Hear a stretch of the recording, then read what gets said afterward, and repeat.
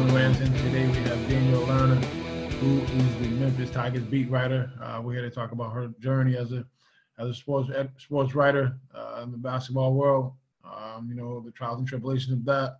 We're here to talk about Memphis Tigers basketball team this season, her thoughts on the boys, her thoughts on the NCAA tournament, her thoughts on the pandemic, and what a season is like covering a team during wild times like we live in now. Tune in. So what's your time like? What's Memphis been like for you? This is your first year in Memphis. What's Memphis been like to you? How you've been embracing it? Some of your favorite places to go, restaurants, etc.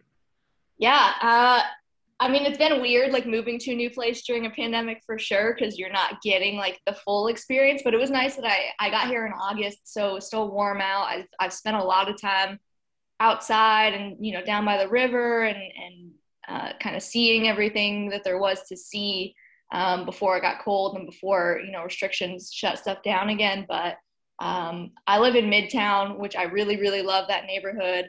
It's been great. That's really where I spend most of my time if I go on walks or runs. I'm going to Overton Park a lot. Restaurants around here have been great. Like, I live right by the barbecue shop and Casablanca and Tamboli's Pizza and like so many good wing places. I mean, man, the wings have really been like my crutch here. Yeah. Yeah, and I'm a big fan of that city. I go back quite often. I'm a big Corky's guy, a big barbecue guy. So I love the barbecue. I love Central Barbecue as well. That's probably my favorite. That was the first meal that I ate in Memphis. The first night I got here, I got Central Barbecue and took it over to Levitt Shell and ate on the grass. It was great. Oh, it's awesome. It's awesome. One of my favorite places ever.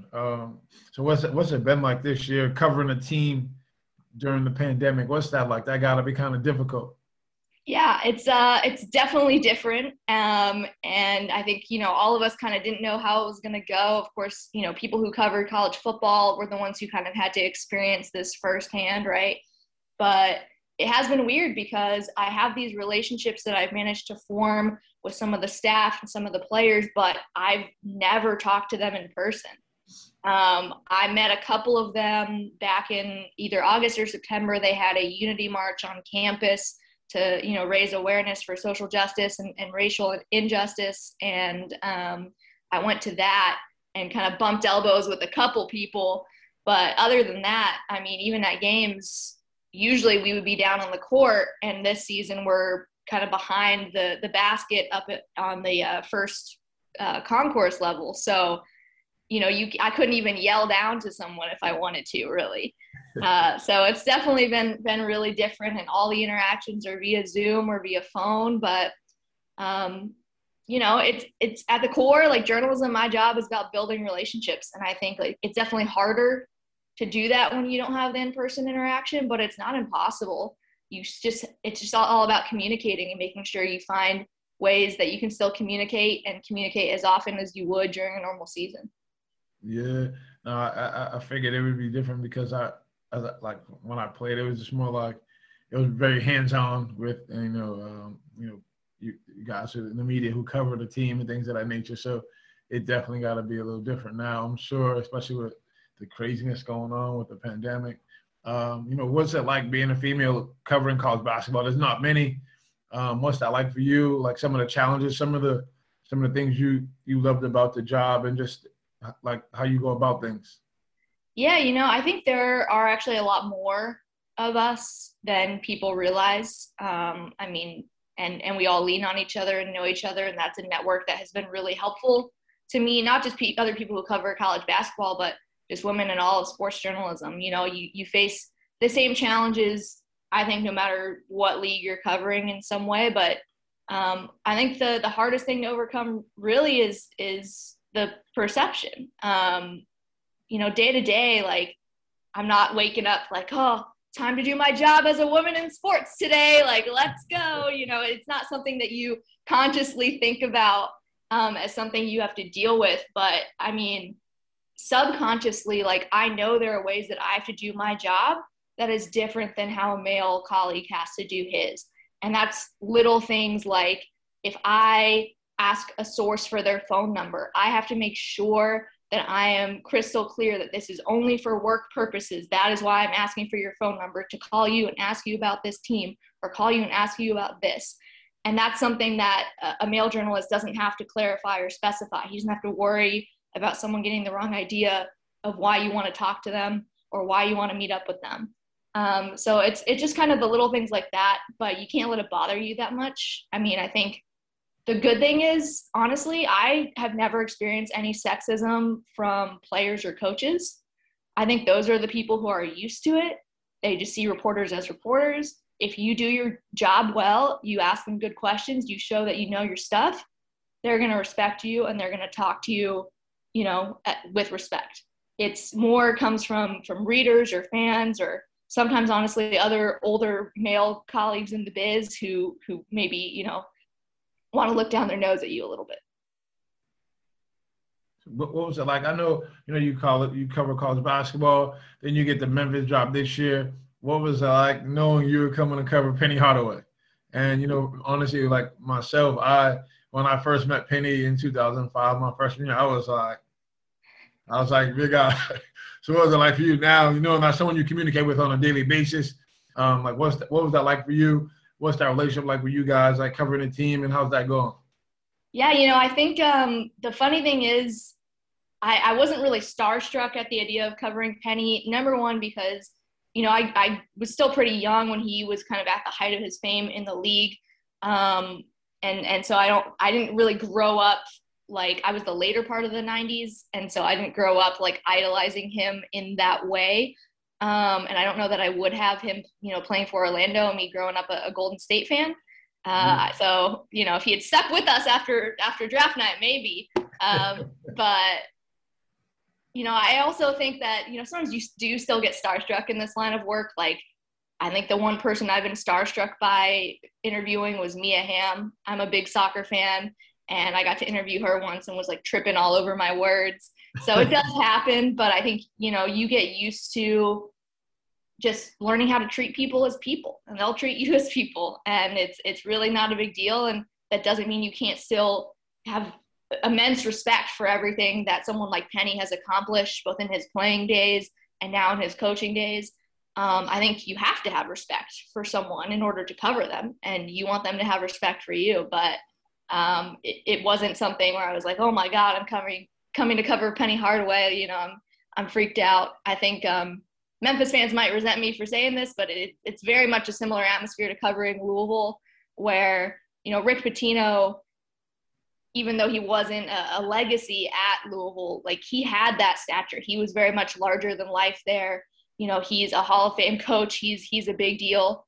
A lot of their former players that I've covered there, are big deals. So the fan bases are passionate in very much the same way. So it wasn't too much of an adjustment.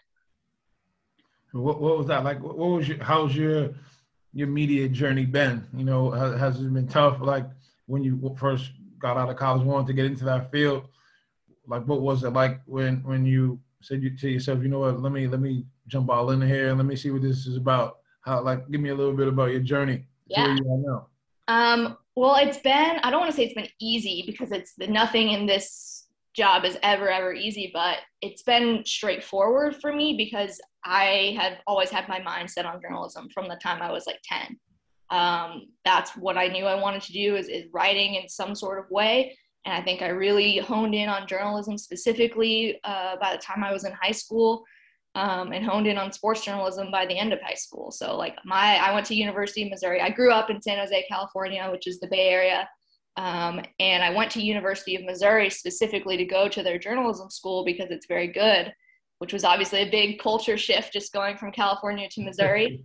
But I had a great time there. I learned a lot. I majored specifically in sports journalism because I knew that's what I wanted to do. And I got a lot of hands-on experience just through college. But it was funny how I ended up in Louisville afterwards, because it was like 2 weeks before I was supposed to graduate college. So in 2016. And basically my two job opportunities were either to stay there in Columbia, Missouri and cover preps for a local paper, or go to some paper in Northwest Arkansas and cover like preps, but also like the outdoors, which I'm still not really clear on what that is. I think it would have been like rodeo and like fishing, and I don't know. Didn't excite me the most, but I was just like, you know what? I want a job. I know this is the industry that I want to go into. So like, I'll take whatever in order to get a foothold. And then a couple weeks before I was going to graduate, I hadn't decided what I was going to do yet. I get a call from Pat Forty, who is now at Sports Illustrated. At the time, was still at Yahoo, and he is also a Missouri grad, and we had become friends through a network. And he called and said, you know, the paper in Louisville has an opening. They're looking for a Kentucky basketball beat writer, so you might want to reach out. And so I write myself a nice little email. And I'm like, hey, you know I'm really young, just coming out of school, but, you know, really love this opportunity. Here's all my stuff. And the editor writes back and goes, I don't know what you're talking about. We're not hiring for this. Like Kyle Tucker, who was in the job at the time, he's not leaving. Like, I don't know where you heard that. And I was like, oh, okay, my bad. So sorry. And then a couple of days later, I get a phone call and they're like, so you were right. And Kyle Tucker is leaving. He just hadn't told us yet. And we think it's funny that you scooped us on our own writer leaving. So we can't give you the UK beat because that's a big deal. But if you want to come here and intern for a few months, basically, if you don't mess up, we'll hire you for something. And so that's how I wound up in Louisville and, you know, had a bunch of different jobs there, but worked my way up to the Louisville basketball beat over the course of 3 years and you know, covered that team for a while, and then, you know, covered them for the Athletic for the last season. So, you know, I think the moral of the story here that I always tell like anyone else who wants to get into journalism, no matter what your background is like, use your network and take your chances. Like, it never hurts to ask for something. It never hurts to reach out and make connections with people, because like, that's how this works. That's how I ended up in Memphis as the editor here. Had a mutual friend of another editor of mine, and so they connected and reached out to me, and like, that's just kind of how it works. My guy Luke Murray's at Louisville. That's my guy. Yeah. I know Luke. I know Luke well. Yeah, he coached the AU program that I played for, the New England Players, before he got into college, and I knew him very well. I talked to him quite often. He's an awesome dude. Awesome. Yeah, he's a good dude. He somehow knew I was coming to Memphis before I like had told anyone. He texted me like, "Congrats on Memphis." I was like, "How did you know?" He's a good dude. Yeah, he's awesome. So what's your take on this Memphis team? You know, this year from the beginning to now. Like, give me some of your thoughts on that team and what you've seen so far. You know, it's been really interesting because it's been such a roller coaster of a season, right? I think that the expectations were really high, and I don't think that those were overinflated. I think that based on the talent they had, you know, picked to finish second in the conference, that's where they should be. All the expectations and preseason accolades that these players earned, like, they deserved them, but they haven't lived up to them, and that's on them. And that's because of some of what we saw in the non-conference and beginning of the conference play, which was just kind of a lack of identity. And, you know, a penchant for selfish play, for, you know, if a play breaks down, they just hold the ball and kind of wait for an ISO situation to open up. And, you know, as you and everyone else knows, that's not a sustainable way to go throughout an entire basketball season. So it's been interesting seeing them in these last couple of weeks really seem to find a groove offensively, because on defense, I think we all know, like, that was never really in doubt. That was always going to be, you know, the baseline foundation of this team is the hard-nosed pressing D. And I love watching that style of defense. Back when Rick Pitino kind of ran his defense at Louisville, was very much that same kind of trapping, deflection, steals. And I think that's really exciting basketball to watch. But, you know, I've enjoyed seeing the different wrinkles that Penny has put into the offense, not just the Lion set, but a lot more motion, a lot more stuff where they're starting in like a 1-4 and having backdoor cuts. So I think if they continue with that, you know, hopefully this pause doesn't derail that momentum. Yeah, no, definitely. I agree. I think, you know, watching them, I'm like, defensively, I really don't have any worries. There's always offense. And, you know, I think the offense that we were running, when I say we, because I still feel like I'm a part of the team. But, you know, it's like they were running NBA sets and a lot of sets for guys who are playmakers. And I think, you know, we lost those guys last year. And I think Penny in the staff adjusted to the guys that they have now and kind of said, you know what, we have to change things up. We got to put these guys in a little easier situations, and they start to overcome those droughts that they had offensively, and kind of, I think, allowing Landers to kind of be the guy offensively a little bit. And, at first seemed like not the coach, but some of the guys are fighting it a little bit. And, I think now that they're all more comfortable in that offensive mindset, like, the wins started coming, and, sad the pandemic hit them, COVID hit them guys. But I was super excited to kind of see what we were about with playing against Houston at Houston that last Sunday. But hopefully they can make that game up if possible. But I definitely agree with you on that for sure. Yeah, I think Landers emerging kind of as like the guy, like you said, has been really important, because you need a hierarchy when you're out there on offense sometimes, right? Like, you need to know, okay, if all else fails, like, who are we going to take this shot? And what are the best ways to get him those shots that he wants, which for him have mostly been behind the arc. But I like that lately he's been putting the ball on the floor a little bit more. I think it gives them a little bit more of a dynamic aspect to the offense.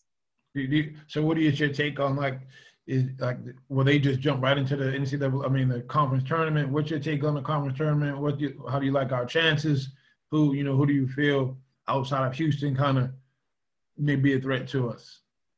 I mean, obviously Tulsa, just based on those two games that they played this year, right? I think that there's always one team who seems to kind of be a kryptonite factor. And for Memphis, not just this year, but last year as well, that's Tulsa. For whatever reason, Frank Haith has really figured out what Penny Hardaway likes to do. Granted, they've made all of these adjustments we just talked about since the Tulsa game. So I'd be interested to see if they did meet up in the AAC tournament, if things would go any differently.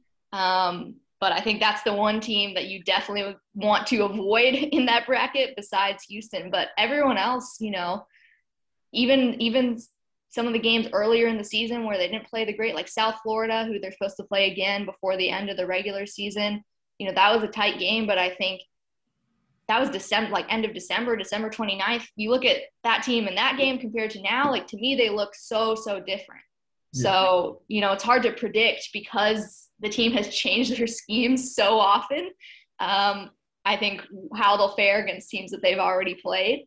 But I would say that, definitely a top 3 seed in the conference tournament is well within reach. Oh, okay. And, that'll definitely kind of get them a bye, I'm sure, in first round. And I'm rooting for them. I'm always rooting for them. If we have Danielle's crystal ball, where do you predict Memphis in the postseason? Honestly, right now, NIT. I don't think, unfortunately, because of the games that got wiped off the schedule, that they have enough big opportunities left. And this is assuming that none of these 4 canceled games get rescheduled. We have to be pessimistic in that nature, right? It's tough to do that.